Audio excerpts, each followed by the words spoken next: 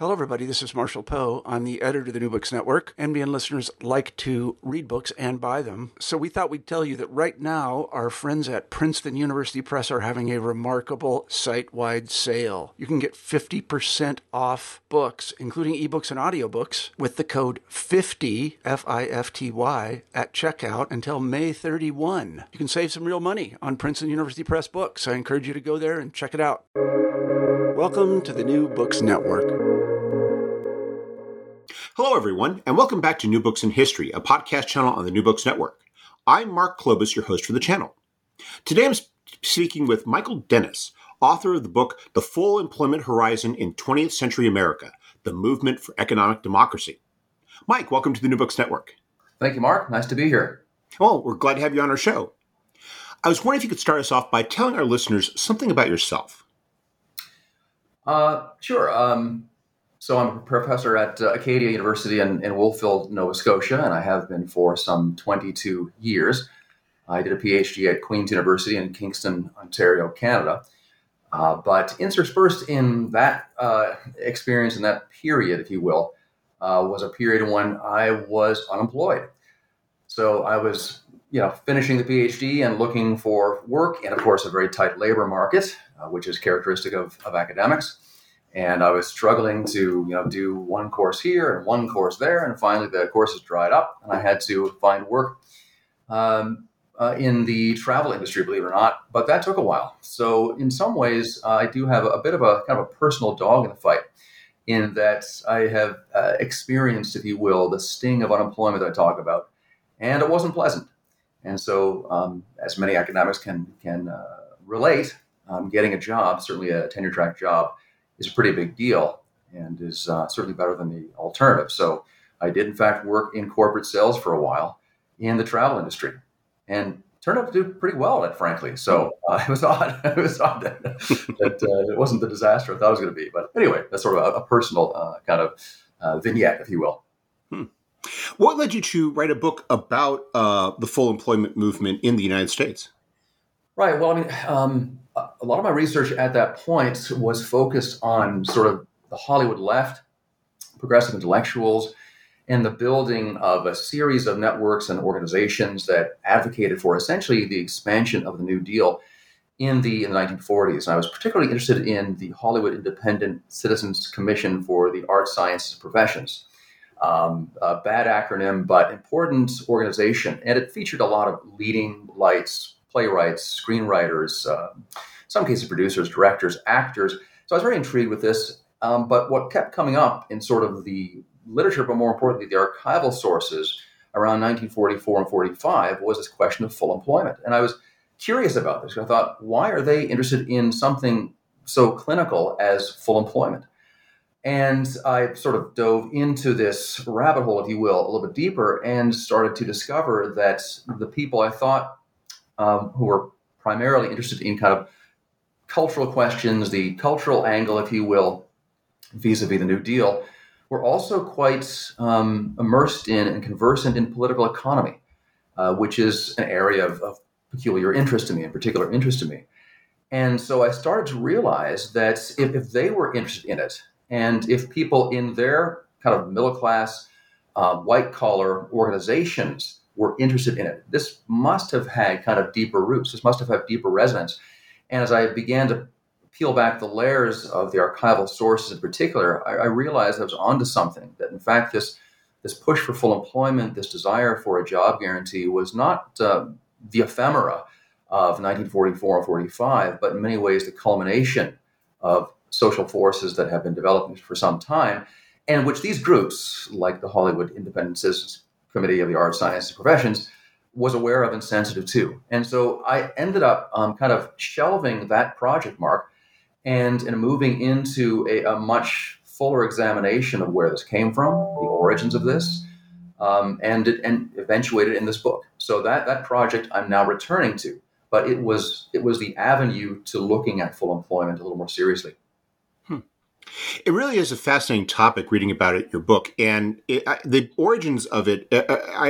It's fascinating how, on one level, it has its obvious origins. Right. It comes out of the Great Depression, but I was really intrigued by how it was how you trace its origins to almost the beginnings of the Great Depression, that it's not a product of, say, 1935 or 1933 or even 1931, but you see elements of it as far back as 1930, when a lot of historians feel the Great Depression hasn't really begun. We're still talking about a recession. But even at that point, you're seeing people talking about this idea. I was wondering if you could talk a bit about its origins and what did they mean by full employment, and what was it that they were trying to achieve with this idea? Right. I mean, in many ways, I see it as kind of a legacy of the progressive era, a legacy of that kind of dream to achieve a more rational and productive and democratic society and economy. And so when it comes to looking at some of the people who were kind of the key engineers of thinking about full employment, we're looking at people who are sort of steeped in that milieu, steeped in that literature, and steeped in that dream, if you will, that somehow we could overcome the irrationalities of industrial capitalism, its waste, its recklessness, and keeping in mind, of course, that some of the people who are more economically minded are already tracking the downward trends and the downward indicators by 1927, and identifying that we've got some problems in the housing market, for example, in the automobile industry, for example, and perhaps this great bonanza of the 1920s is not all it's cracked up to be.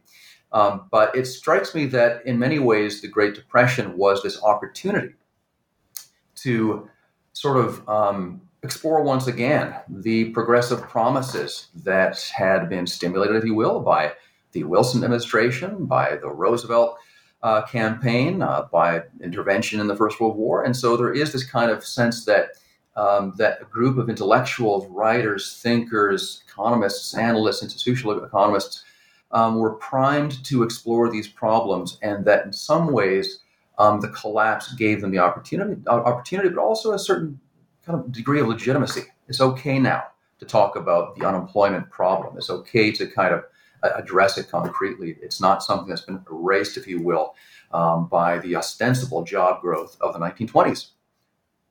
The idea of full employment, again, takes some time to sort of coalesce. And you have a number of economists, thinkers, Rexford Tugwell, George Sewell, for example, who are using kind of different terms, different notions. But in many ways, it's something that comes from the school of institutional economic thinking, the idea of how do we achieve maximum production? How do we take, if you will, the capabilities, the full kind of productive capabilities of industrial capitalism? How do we harness that? And how do we kind of utilize its engine in order to produce the most for the greatest number? At the same time, put to work those who are clearly being left behind. So there's this kind of institutional economic thinking. How do we get institutions in American society? How do we coordinate them, organize them, if you will, to produce more efficiently, to produce more productively, and to produce in a fashion that's going to finally kind of get at those pockets of unemployment that have persisted despite, again, the apparent kind of great capitalist heyday of the 1920s. So it's something that's emerging gradually from a number of different sources, thinkers, people writing for New Republic, people who are advisors to various kind of planning organizations, people close to the administration, people on the margins writing for the nation. But the terminology is slowly kind of coalescing to the point where full employment becomes kind of the standard terminology, the mantra, if you will, of people. Very, very much like the basic income, the guaranteed basic income today. It was actually a point I was about to get to, which is, as I was reading that those initial chapters, I was struck by how you show how a lot of this, we're talking about ideas that we discussed today, that these were not new ideas like supply side, demand side, but they were very current in the 1920s, 1930s. Yeah. And how full employment was, in one sense, a rejection of supply side thinking in the 1920s, and saying that, through employment we get demand, and through demand we can boost the economy. Right. Yeah, exactly. Yeah, I mean, they're wrestling with classical economic thinking. Institutional economists, progressive economists are really wrestling with the kind of economic orthodoxy of their own day. And looking at the situation, saying, "Hey, wait a minute! This arrangement that we have is not working. Say's law is not working. If you build it, they will come. That's not working. We need to be able to stimulate demand. We need to look at the problem of underconsumption. We need to, frankly, tackle and question some of the dominant notions, the dominant ideology of the day, because in many ways that was exactly what the Hoover administration was wrestling with. They were wrestling as much with an ideology as with kind of questions of fiscal and monetary policy.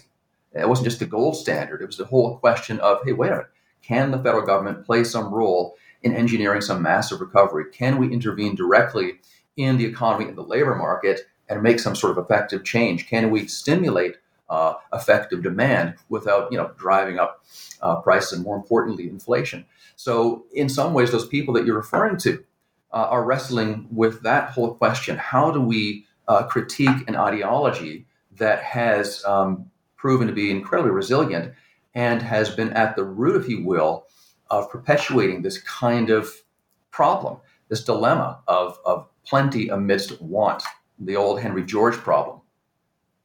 Mm-hmm.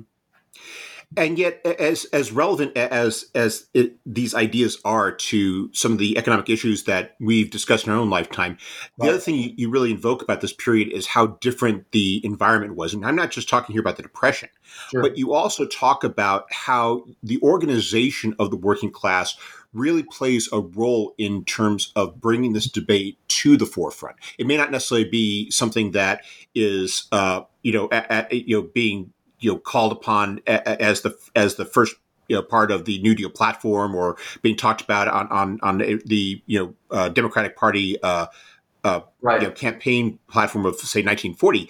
But you talk about how there's all these people out there that are really pushing for this and selling it to hundreds of thousands of Americans and making it a very dynamic political demand.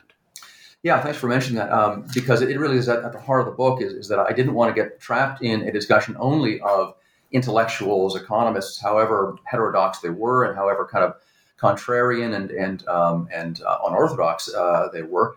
I wanted to link it to how ideas become a reality, a policy initiative, how they gain traction. And clearly that's happening in the early 1930s with the unemployment councils, with the activism of the Communist Party, with the resurgence of the labor movement even before the National Industrial Recovery Act, with the the outbreak of agrarian rebellion, with the evidence that there is a fair amount of discontent, that we don't have simply huddled masses accepting their situation, but we do have mobilization at the grassroots level to demand, for example, additional relief from the state, but also from the federal government, marches on Washington. So those groups are really putting the whole question of unemployment on the public agenda. They are politicizing, unemployment in a way that George Sewell, for example, really couldn't, despite his audience, if you will. Here you have people who are saying, here are the immediate effects, here are the immediate consequences, if you will, of policy decisions we've made. Here are the immediate consequences of an economic system that we have built. What are you going to do about it? State government, local government, municipal government, federal government, ultimately. And again, this is how you see people questioning the shibboleths, questioning the dominant norms, questioning the ideological inheritance that they have received, and I would argue have been inculcated in. It's happening at the grassroots level. And you're seeing then this kind of this cross-fertilization between the thinkers, between the economists, between the advisors, between the planners, and those people at the grassroots level who are really demanding, if you will, a response. These efforts really do seem to be reflected in how this issue of full employment remains on the political agenda into the 1940s. And obviously, you have a lot of concerns as to whether or not the Great Depression has truly ended, whether or not it's going to end once the Second World War is concluded. Right. But you also describe how a lot of political groups like the CIO PAC and how politicians like Senator James Murray are ensuring that this is something that is going to be, part of the political discourse as they're dealing with issues of the economy, of employment, and of, basically, keeping America out of the Great Depression after the 1930s. Yes, that's right. I mean, there's a kind of momentum that is developing on the left wing of the Democratic Party. And there is a kind of cross-fertilization and close dynamic connection between the CIO and then the CIO-PAC, kind of a political action wing of the CIO, and the Democratic Party. And it's all part of a kind of what many historians have described as a sort of popular front movement to promote a more egalitarian economy, a more egalitarian society, to advance the objective of economic democracy. So I think it's important just to remind ourselves that, in 1940, you still have this incredibly high rate of unemployment, some 14%. This is after all of the efforts, the WPA, the CWA, all the sort of efforts, FEPC, it's coming later, but the efforts to intervene directly in the job market. And still you have this nagging, persistent unemployment. And so you have, again, a group of organizations and individuals who are cognizant of this. They still have the memories of the Great Depression. And yet, as we get into wartime mobilization, as we get into the United States directly intervening in the Second World War, we're seeing that rate come down, tumble down dramatically. And it is a transformative moment. It's a revelation. It's opportunity out of crisis, if you will. It's the sense that, again, hey, wait a minute, it may not be terrific that we have to intervene in the Second World War, but this massive mobilization on this scale is driving down those unemployment rates. It's putting people to work both through the Army, but also in munitions industries. It is tightening those labor markets. It's answering the questions that we have been trying to wrestle with and have been wrestling with in the 1930s, particularly around the question of the Works Progress Administration, which, of course, was, if you remember, dramatically cut back in 1937. This leads to the Roosevelt recession. And many commentators and intellectuals will say, you see, we have to think seriously again about deficit spending.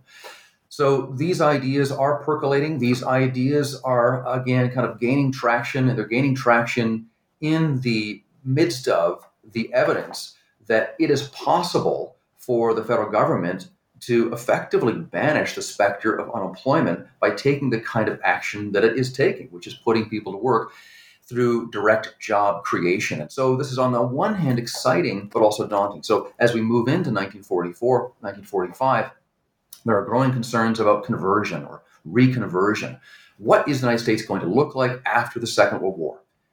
Remember, too, of course, that you're seeing, the Roosevelt administration making overtures to the idea of the four freedoms, freedom from want, for example, being the most exciting for those concerned about unemployment.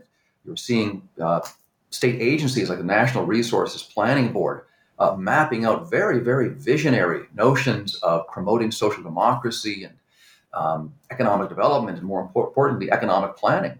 And you're seeing, again, the CIO-PAC advocating for a very ambitious vision of economic planning, convinced not only that it's possible to continue the kind of job creation that had started with mobilization, but also that it was imperative to do so because of the political forces that were aligning against the expansion of the New Deal. Cue here the importance, of course, of Henry Wallace, his era of the common man, his advocacy, again, for many of the key sort of ingredients of this social democratic agenda, his advocacy for full employment, his opposition to the conservative forces within the administration, and his opposition, along with the opposition, of course, of organized labor, to the fact that big business has done very well.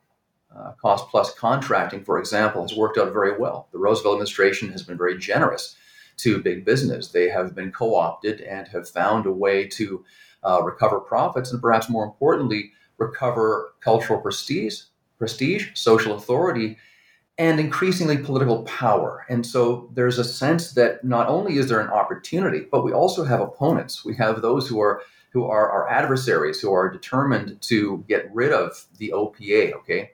The Office of Price Administration, who don't want a Fair Employment Practices Commission, for example, that would advocate for racial equality, for example, that don't want the National Resources Planning Board, and effectively organized to get rid of it. So Congress does get rid of it. So there's a sense that there's a Republican and Southern white supremacist segregationist alliance developing here that threatens the expansion of the New Deal in the post-war years, that threatens to stymie and to hamstring our efforts to go beyond what we'd accomplished in the 30s, to really kind of reinvigorate, if you will, the New Deal, to make the four freedoms a reality.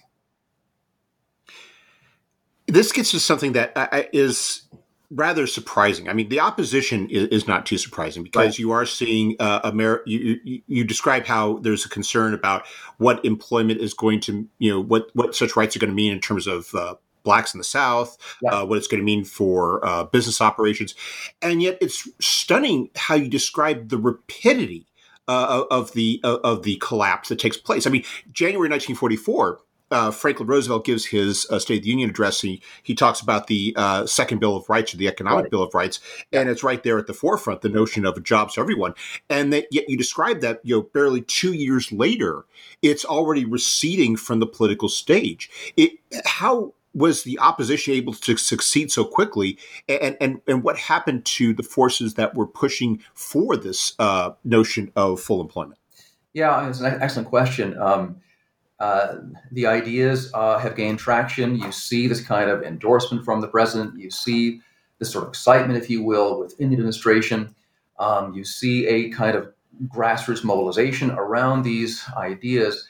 And yet at the same time, you also see, the growing power of business to call the shots once again, to say, listen, we still, command, if you will, the heights of economic power, and we'll begin shedding jobs, and we'll begin, terminating employment, and getting rid of contracts, and not using our facilities to produce, for the public. So what you have then is a kind of growing sense on the part of business that these ideas are more than just ideas. This is a real threat. The CIO-PAC is a real threat. Routinely accused of being communist infiltrated, routinely accused of being sort of insidiously on the side of the Soviet Union and other sort of nefarious forces. So I would argue that kind of red baiting, that effort to push back against progressive forces is very successful. Certainly in Congress it is.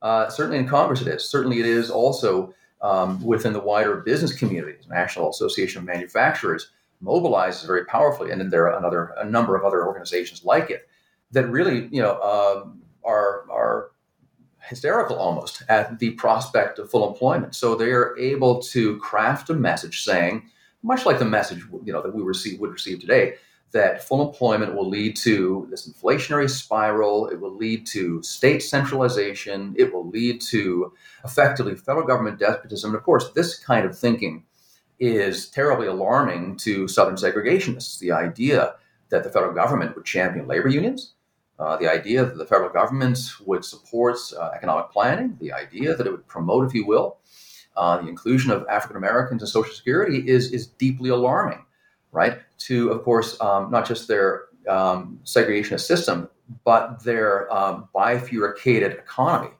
by their class divided economy, the way in which they have been able to effectively set white workers off against African American workers. And so there is a powerful political coalition that is developing, and a coalition that is going to use the general strikes of 1945 and 46 as the justification for implementing some really punitive anti-labor legislation in the form of the Taft-Hartley Act. And so I would argue that what we see here is a classic example of class conflict. It really is playing out in a very significant fashion. But I would also submit that in terms of labor, it really, lacked the courage of its convictions.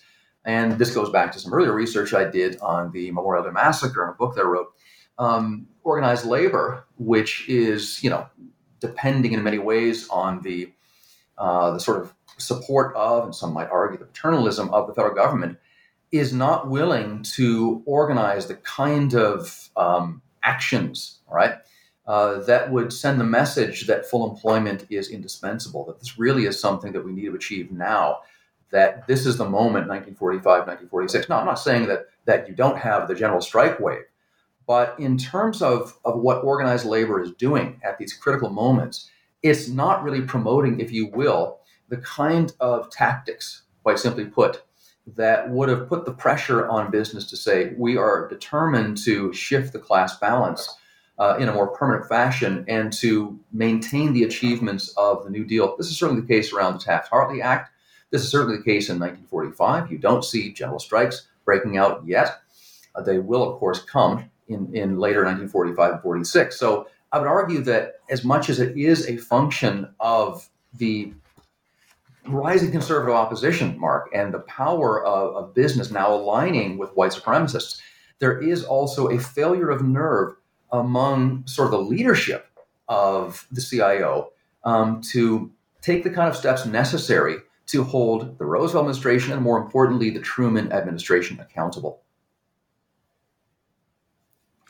You also point out that in the background, you do have an economy that is doing quite well compared especially to the 1930s, and how this really seems to remove a lot of the urgency from the notion of full employment. It's no longer the sense of there's this ongoing economic crisis or this potentially looming economic crisis that has to be confronted. As you explained, though, throughout the 1950s, this notion is still alive, and then at the end of the decade, it gets a new life from a very interesting quarter.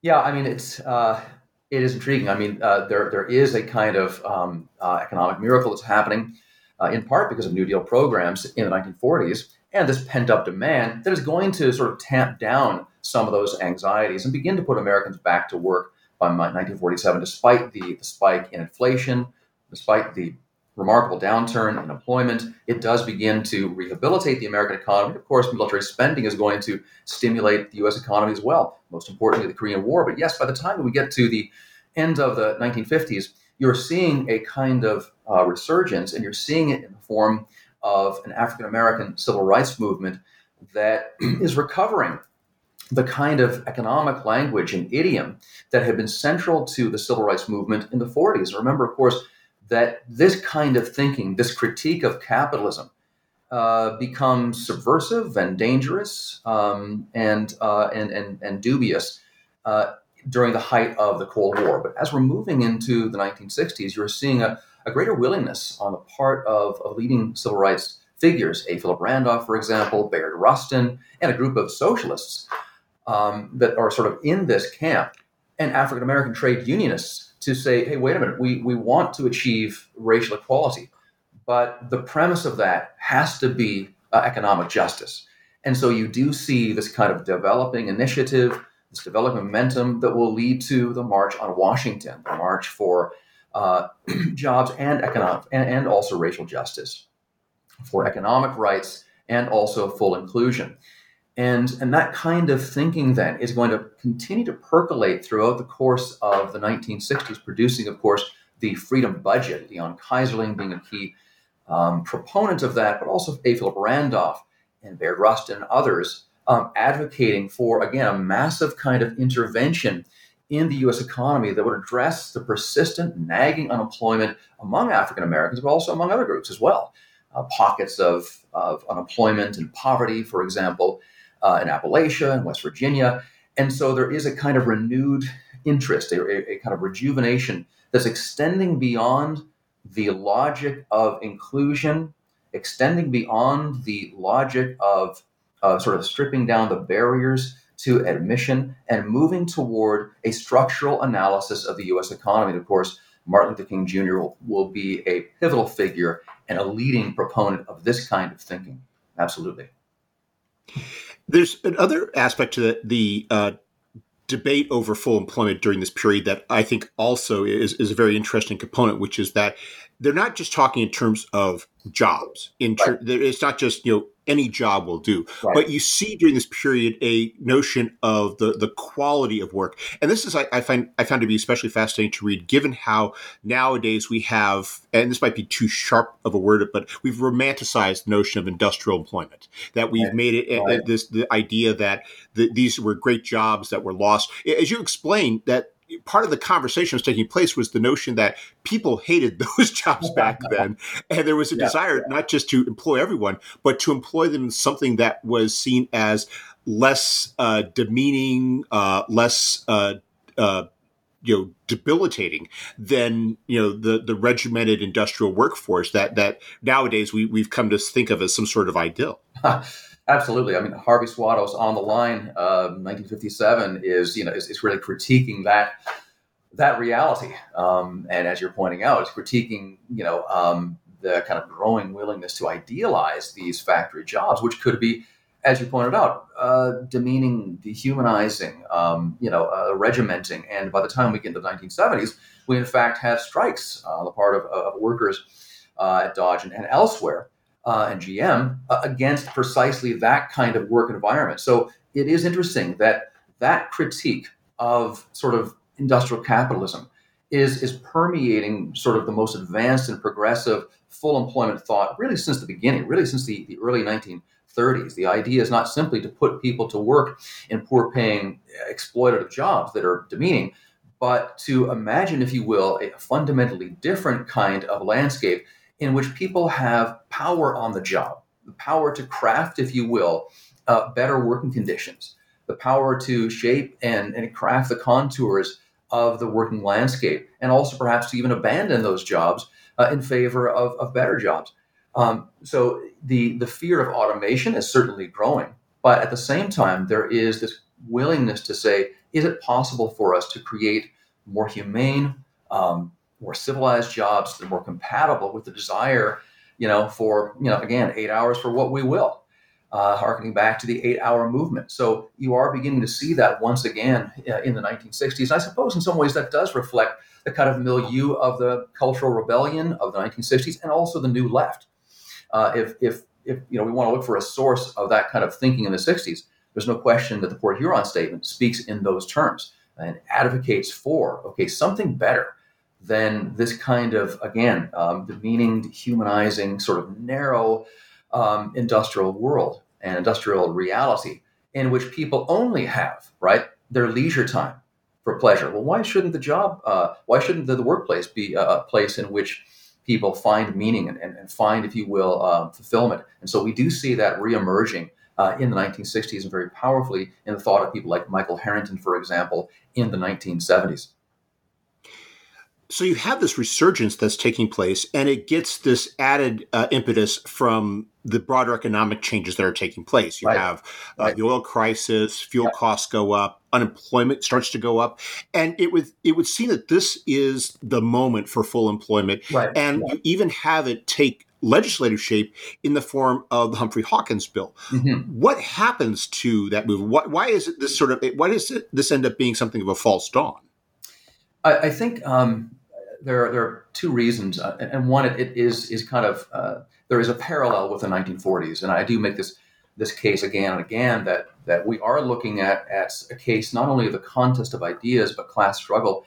I would submit that in the early 1970s, the Business Roundtable and other business interests, the Trilateral Commission, for example, are very alarmed, by the democratic revival of the 1960s. Again, we can get carried away with kind of romanticized notions of what that rebellion looked like.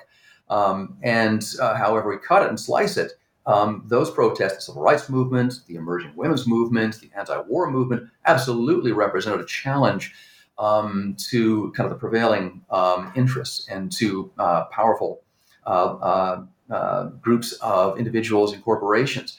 And that is registering in the 1970s, in particular, because as you point out, you do see a tightening of the labor markets in the early 1970s. You are kind of approximating a kind of macroeconomic full employment. Workers are becoming emboldened across the Western industrialized world, not just in the United States. They're going out on strike in these, again, wildcat strikes in the tens of thousands, postal strikes, for example. They're deeply alarming to capital. It seems as if a combination of kind of social protest, government policy, maybe the Great Society, is kind of generating a willingness to contest and challenge our power in a very direct fashion. And we need to do something about it. Remember, too, that the reputation of business is running quite low, at least among the New Left and progressive forces. When we get into the 1970s, we've had years now of the New Left critique, but also of the counterculture and its critique of, again, the man in the gray flannel suit, corporate America, a hierarchical, demeaning, dehumanizing America. That's speaking to young workers now who are simply unwilling to accept the kind of discipline that you were mentioning before, Mark, that's characteristic of the 1950s factories. And so there is a genuine kind of upswing in working class rebellion that's also led by militant African American workers who are determined not to take the status quo any longer, not to mention also a new generation of Latino, African American, and women workers from across the racial spectrum who are demanding equality in the workplace, demanding inclusion in labor unions. And so there is a genuine struggle going on that seems to kind of augur, the achievement of something as ambitious as the Humphrey Hawkins bill. And yet, at the same time, what you don't have is the kind of organization at the grassroots level. You don't have the kind of militant minority that you had in the 30s. And this is really a key ingredient in explaining how things changed in the 30s. Those socialists, those communists, those Trotskyists, those left Democrats who were organizing at the plant gates, who were handing out leaflets, who were showing up on picket lines or getting their heads cracked by police, for example, who were organizing marches on Washington, who were really challenging capital at the point of production, not just in the streets. That's not materializing. That's not happening. And one could theorize that perhaps the misery just wasn't high enough, that there wasn't a widespread suffering, a widespread calamity. I would also submit as well that mainstream organized labor doesn't do a very good job of getting behind, as much as they're funding kind of the formal effort to promote the Humphrey Hawkins bill. There is an unwillingness to really get behind a popular movement that now is going to mobilize on behalf of African Americans, women workers, and entertain the kind of state level controls, wage and price controls, for example, that might be necessary to make full employment a reality. And so, again, you have a twofold kind of, I would argue, failure on the one hand at the grassroots level, analogous to the CIO and its reluctance to test the Roosevelt administration and then the Truman administration, but then also in the 1970s to really,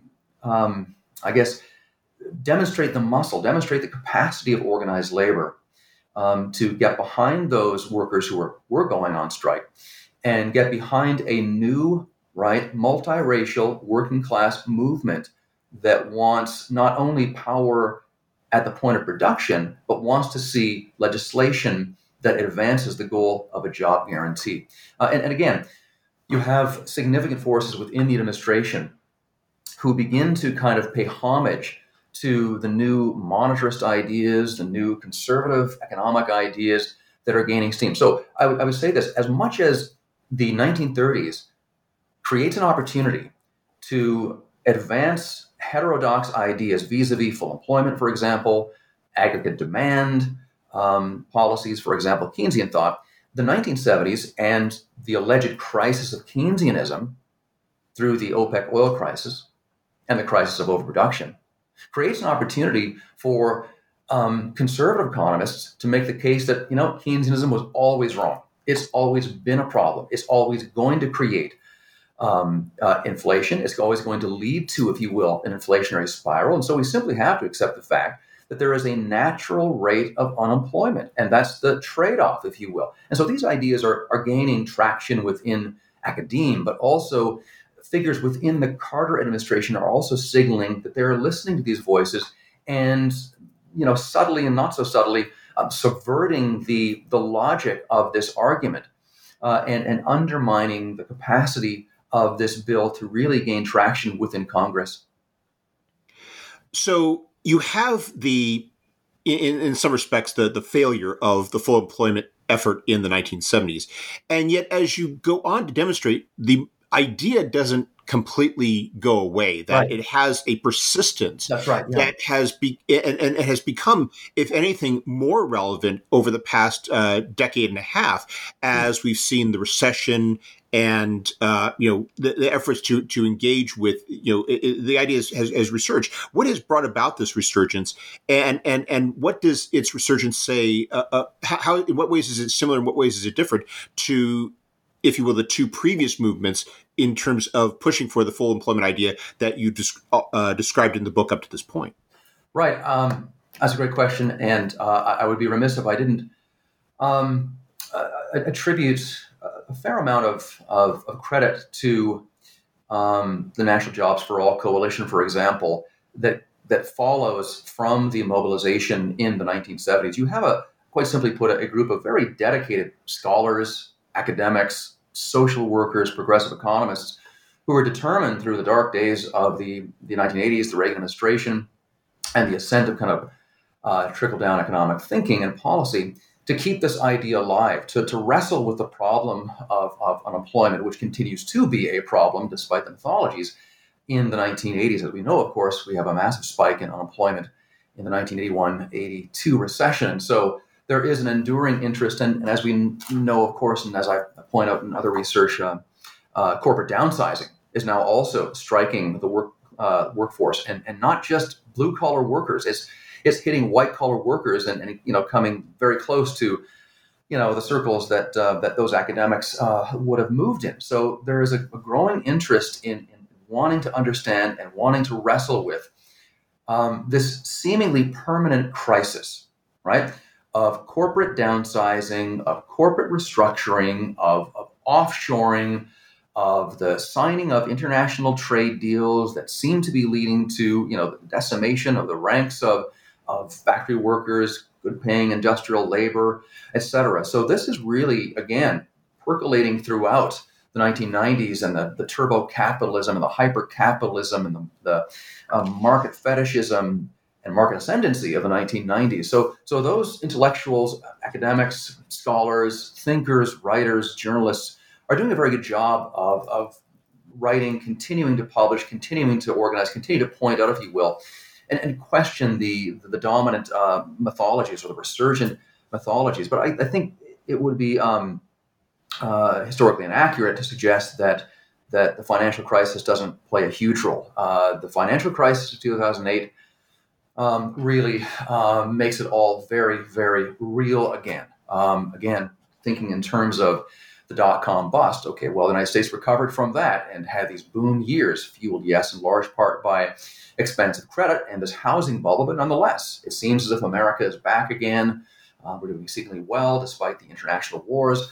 And so it is a shock, no question, for the United States to be faced with that kind of calamity, faced with, a federal government that has to unleash trillions of dollars of money to pump up an economy, to take over banks and insurance companies, to nationalize car companies, again, to intervene massively to restore the banking industry, but intervene massively to keep capitalism afloat. And so it quite simply put stimulates a renewal of interest in heterodox ideas. Marxism becomes popular again.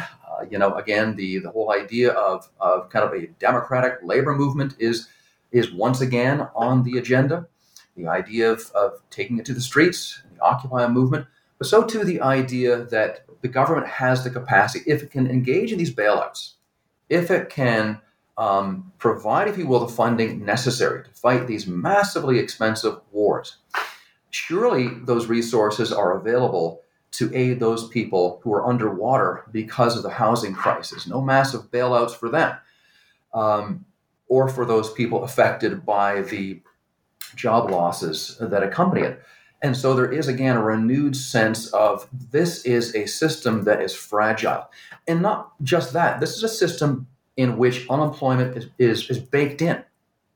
Unemployment isn't something incidental, isn't something kind of ephemeral. It is an essential ingredient of the system of industrial capitalism or post-industrial capitalism, and it is a central corrective. It has been used as the way of curbing inflation, for example, controlling a labor force, controlling workers, disciplining workers. So there's a renewed interest in exploring the idea of a job guarantee, full employment, guaranteeing employment, overcoming the business cycle, but also a willingness to kind of probe the outer perimeter, okay, the outer limits, if you will, of that kind of thought. And this is a theme that I try to drive at in the book, is that those people who engaged in thinking about full employment, however much they may have kind of tacitly assented to the system of production for profit and the capitalist system, found themselves many times conceding that perhaps if we achieve full employment, we might end up creating a fundamentally different kind of America.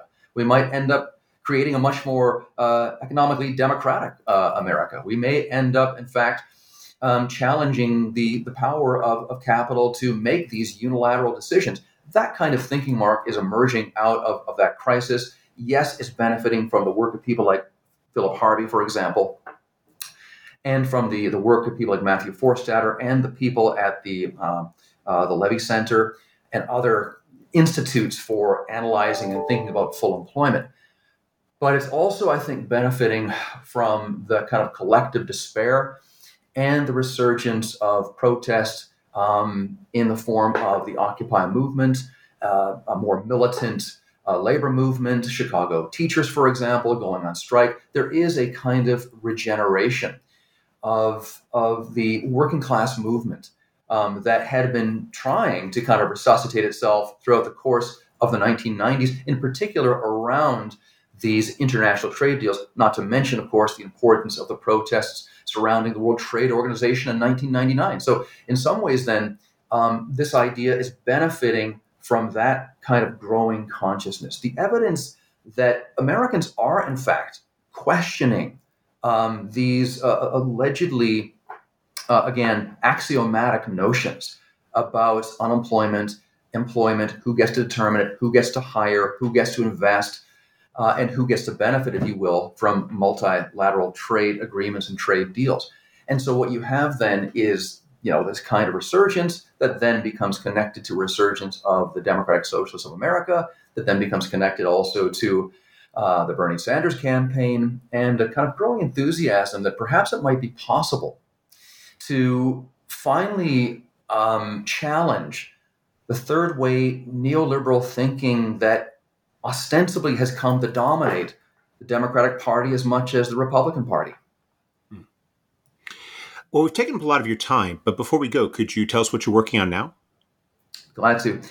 In what I'm doing essentially is I'm going back to the project that I shelved, Mark. So I'm going back to the coalition of kind of blue collar and white collar workers, and the contribution, if you will, of kind of intellectuals, cultural figures, Hollywood actors, and others to the movement for social democracy. One of the big themes I'm exploring is the importance of middle class people as workers, and I'm challenging the notion that that the working class is made up only of people who work with their hands. I think that we have plenty of evidence to suggest that does not adequately characterize or describe those people who find themselves working for a living and lacking the resources, to kind of do so independently, who are dependent on a job. And so I'm very intrigued with this whole question of how the composition of the working class is changing. And I see that changing dramatically in the Great Depression and into the 1940s. And I see a lot of white-collar, middle-class people becoming very concerned and very involved in the movement to expand the New Deal. So I'm going back, if you will, to the Hollywood activists, but also to the Independent Citizens Committee for the Arts, Sciences, and Professions, and related groups like National Citizens Political Action Committee, lots of acronyms, all of which were kind of in the constellation of the New Deal left, and all kind of in the same wheelhouse as Henry Wallace, and all kind of advocating for an expansion of the New Deal, an expansion that would have included a universal healthcare system. Well, it sounds like an excellent work, and when you complete it, I hope we can have you back on the show to talk about it. Thanks very much, Mark. Thanks for having me today. Oh, it's our pleasure. Thank you very much, Michael, and I hope you have a wonderful day. You too.